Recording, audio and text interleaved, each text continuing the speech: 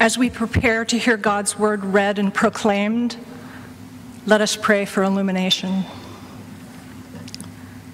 Holy Wisdom, speak again your liberating word to us today. By the power of your Spirit poured into our hearts, help us to hear and to respond to your call to love and serve. Amen. Our scripture reading comes from Genesis.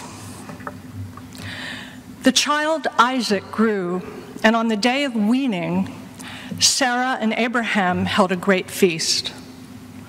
But Sarah noticed that the child that Hagar, the Egyptian, had borne for Abraham, playing with her child Isaac. She demanded of Abraham, "Send Hagar and her child away.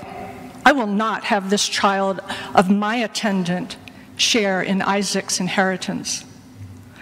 Abraham was greatly distressed by this because of his son Ishmael. But God said to Abraham, "Don't be distressed about the child or about Hagar. Heed Sarah's demands, for it is through Isaac that descendants will bear your name. As for the child of Hagar, the Egyptian, I will make a great nation of him as well, since he is also your offspring." Early the next morning, Abraham brought bread and a skin of water and gave it to Hagar. Then, placing the child on her back, he sent her away. She wandered off into the desert of Beersheba. When the skin of water was empty, she set the child under a bush and sat down opposite him, about a bow shot away. She said to herself, "Don't let me see the child die," and she began to wail and weep.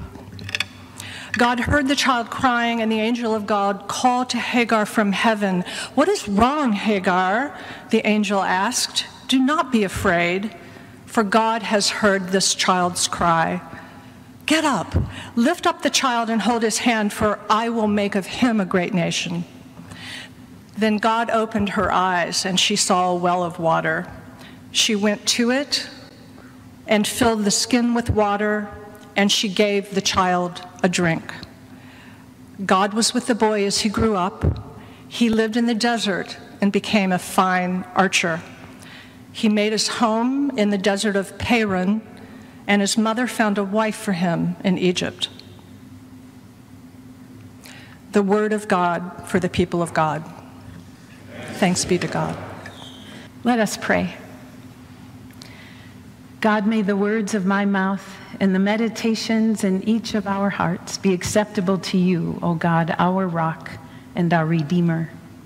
Amen.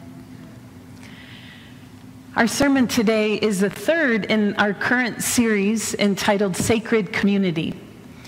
And through the stories of the Old Testament book of Genesis, we've been exploring the nature of sacred community.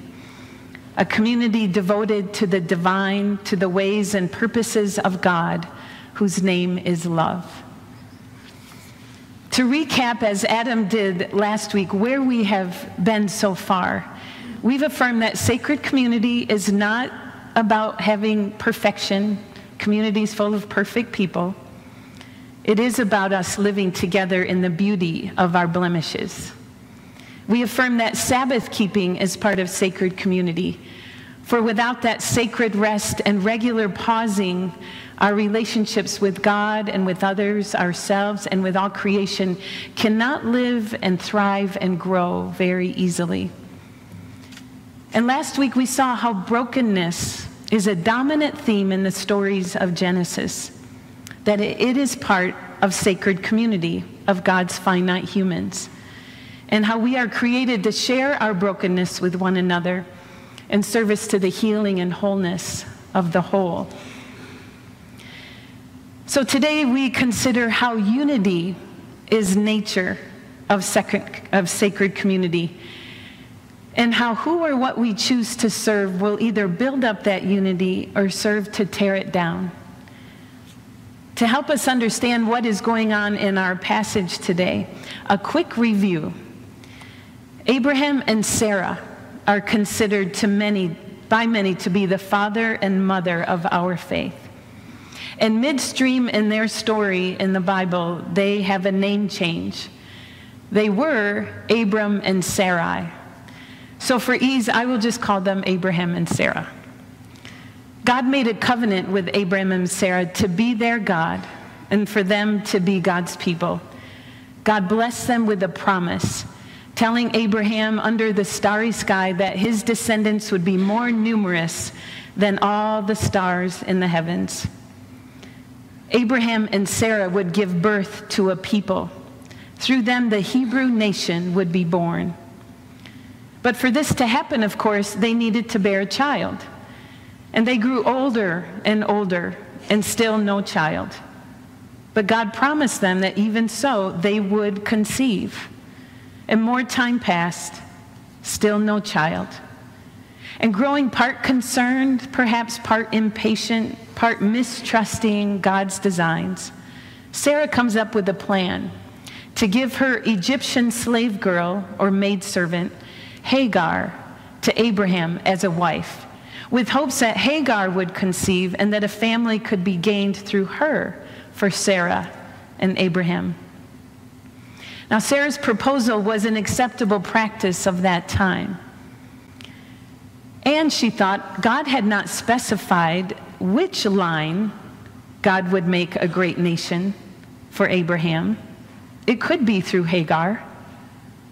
Well, Hagar did become pregnant by Abraham, and Sarah's plan seemed to be working.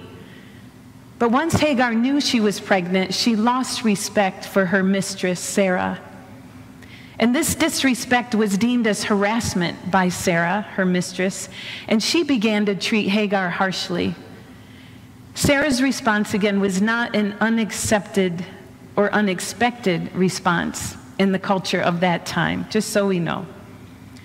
But it was harsh enough that Hagar ran away and fled to the wilderness in distress. So in our passage today, that is where we find Hagar, alone, pregnant, distraught in the wilderness. For the second time, we find that in the story today. The first time is in chapter 16. And as God looks upon her, an angel of the Lord finds her there, has heard her cries, and inquires what she's doing in the wilderness and listens to her whole story. The angel of God told her to stop running, to go back, saying that though the time is challenging, she would be the mother of many children, too many to be counted. Hagar received from God a blessing that resembled the one promised to Abraham. The angel of God then said to her, "The son in your womb will be called Ishmael," meaning God hears. "For God has heard the cries of your distress due to injustice." And then we have a remarkable response from Hagar. Hagar, a woman of no repute at all, no authority, no status in her world, becomes the first person in our scriptures to dare to give God a name. She names God El Roi, meaning God who sees, for God truly saw her and came near and helped her. Well, Hagar did return to her mistress Sarah as God directed, and she gave birth to Abraham's firstborn, Ishmael, while Sarah still remained barren. But the God who sees and hears came to Abraham again with the promise that a son would be born to him at 100 years old and to 90-year-old Sarah, and that he would be called Isaac, which means laughter. Laughter, a very appropriate response of awe and joy in the face of the miraculous. And both Abraham and Sarah laughed, actually, when God told them this news at separate times. So, to our passage today, God's promise was fulfilled. Isaac was born. But the joy of this miracle, the promise that elicited that joyful laughter from Sarah and Abraham, that led to the name Isaac, came to a halt for Sarah. While at the banquet celebrating her son Isaac's weaning, Sarah saw Isaac's half-brother Ishmael playing, and she heard Ishmael's laughter. And that laughter to her ears was a threat to her designs for her son's life. Ishmael, as Abraham's firstborn, had inheritance rights. Sarah would not and could not allow her Isaac's rights to be usurped by the child of the outsider and slave, Hagar. So once again, we find Hagar now with her son Ishmael in distress in the wilderness, having been forced out of that community and to live with life in peril, not knowing how their future would turn out. Biblical scholar Walter Brueggemann points out in his commentary on this passage that all the primary characters in this story agree on the preciousness of Ishmael. God, the angel of God, Hagar, his mother, and Abraham, his father, all but Sarah, who due to her vested interest for her son Isaac is closed off to the reality of Ishmael's preciousness. She cannot see that his inclusion in God's sacred community is God's divine design. She's blind to the way forward.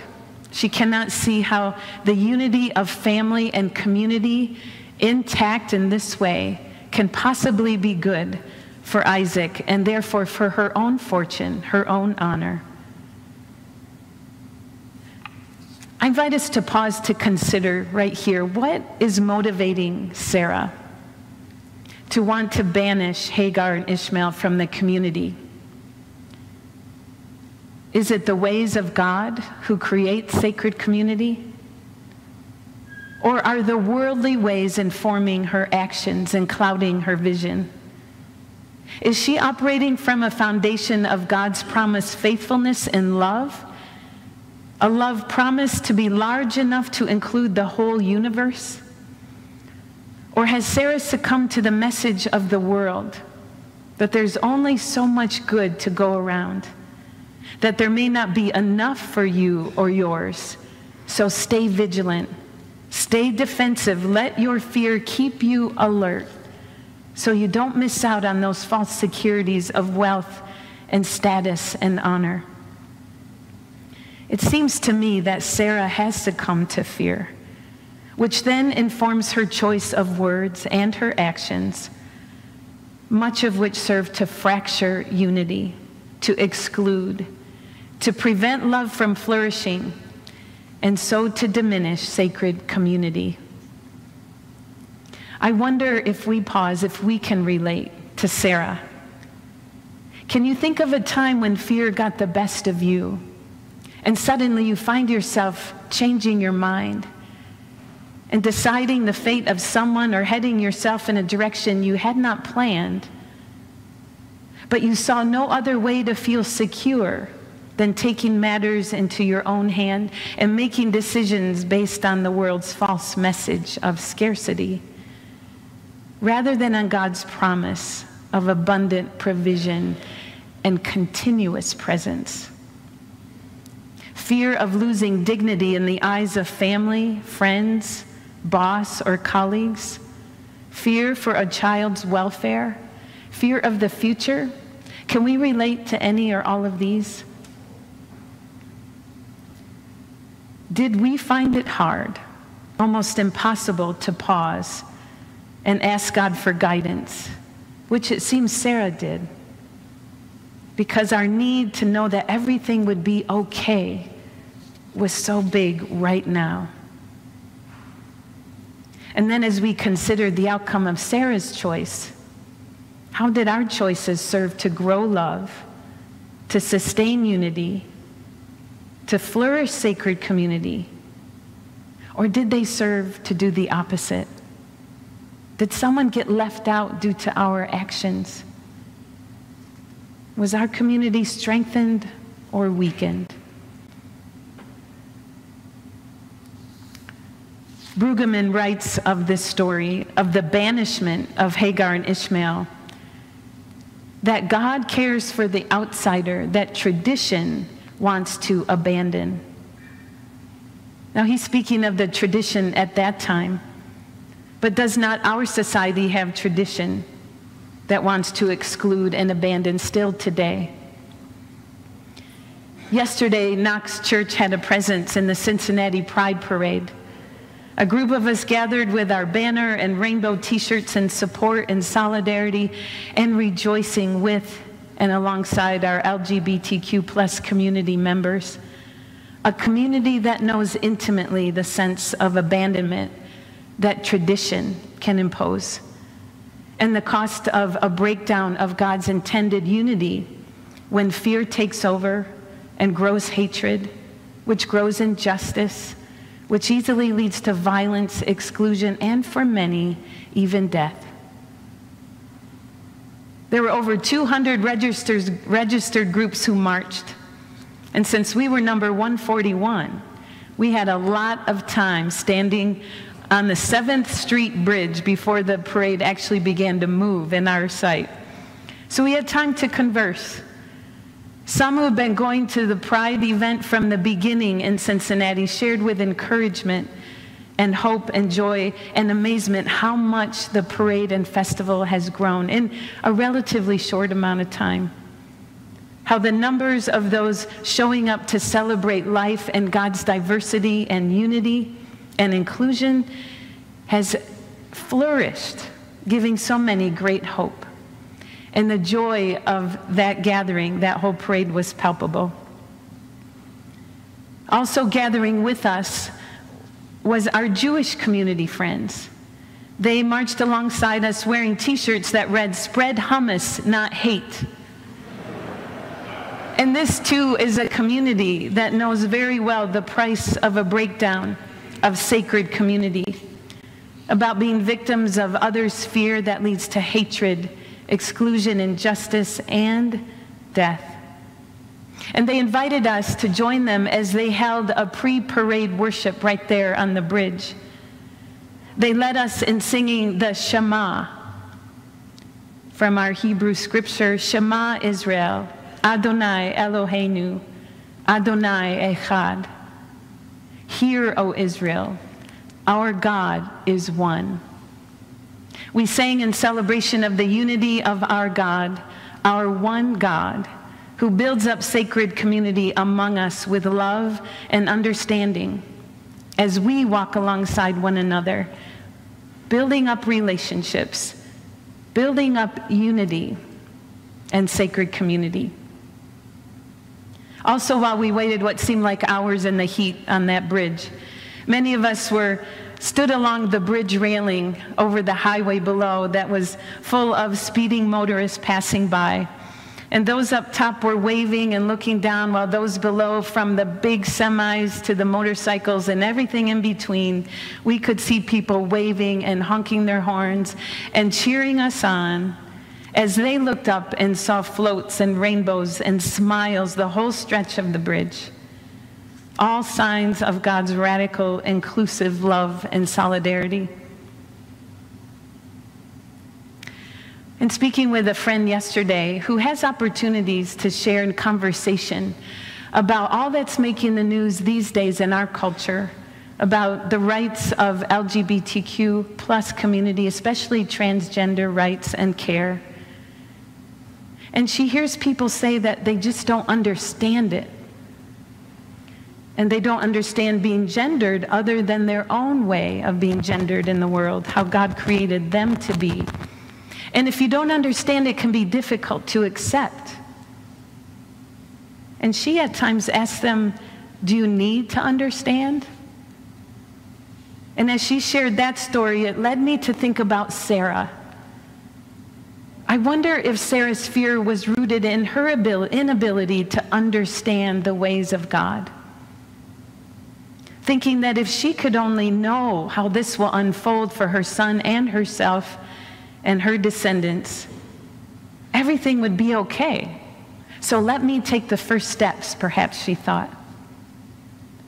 But friends, our God is holy mystery. If we understood God, that wouldn't be God. God is not meant for our full understanding, but is meant that we would know how much we are loved and cherished.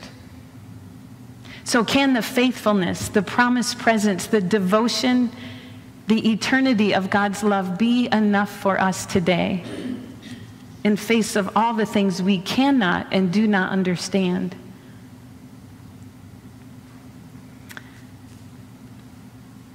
In the year 2011, New York City, the Department of Transportation launched a curbside haiku project with the artist John Morse. And John set about creating art and making street signs, all in service to safety in that community, because of all the ways that things go awry in a big bustling city when you have pedestrians and taxi drivers and cars and every other kind of movement going on the city streets. This was a campaign to educate the public about safety in the streets through public art. And John Morse created the eye-catching traffic signs, and accompanied with each was a haiku. And the one that caught me says, "Remember, every move you make matters." Every move we make matters. The goal of this project was to bring awareness of the critical responsibility to New Yorkers of their shared responsibility among pedestrians, cyclists, motorists, in keeping the streets of New York safe. Shared responsibility. That sounds like sacred community making right there. The messages were meant to build up awareness of one another, to have each other look up from our goal of getting from A to B and pay attention. Who's around us? Are we acting and speaking and responding in ways that serve for the good of the whole, the building up of community? So I think about John Morse's haiku. I think about Sarah and ourselves. And the invitation I received, one of many from this story today, is, can I pause long enough today before reacting to something that might be distressing today or disturbing or annoying? Can I pause long enough to consider, will my next move, word, thought serve to build up sacred community and unity, or to tear it down? If every move matters and affects something and someone, there's power in that pause to let God in, ask for guidance, ask for the way forward in my lack of understanding, and then trust on the promises of God. All the naming that goes on in the scripture, even Hagar giving God a name, God giving these children names that mean something, and whose names still inform us today, remind me of Isaiah, through whom God said to all of us, I have called you by name. In fact, your name is written on the palm of my hand. So precious are you in my sight. So do not be afraid. I am with you, and I have put you into this global human sacred community and family. I am faithful. I want to close today with a prayer based on Psalm 106, found in a book called Psalms for Praying by Nan Merrill, which speaks to the invitation that hopefully some of us are heeding today, or whatever invitation you are getting from the Spirit. May this serve to bless you as well. Let us pray. Awaken us to the oneness of all things, to the beauty and truth of unity. May we become aware of the interdependence of all living things and come to know you in everything and all things in you. For as we attune to your presence within us, O God, we know not separation, and joy becomes our dwelling place. Amen. One more thing from yesterday. I saw some t-shirts that inspired me. One simply said, "Love is love." Another said, love is always equal. And to me, that reminds me that love is equal and unifying, as is our God. Thanks be to God. Amen.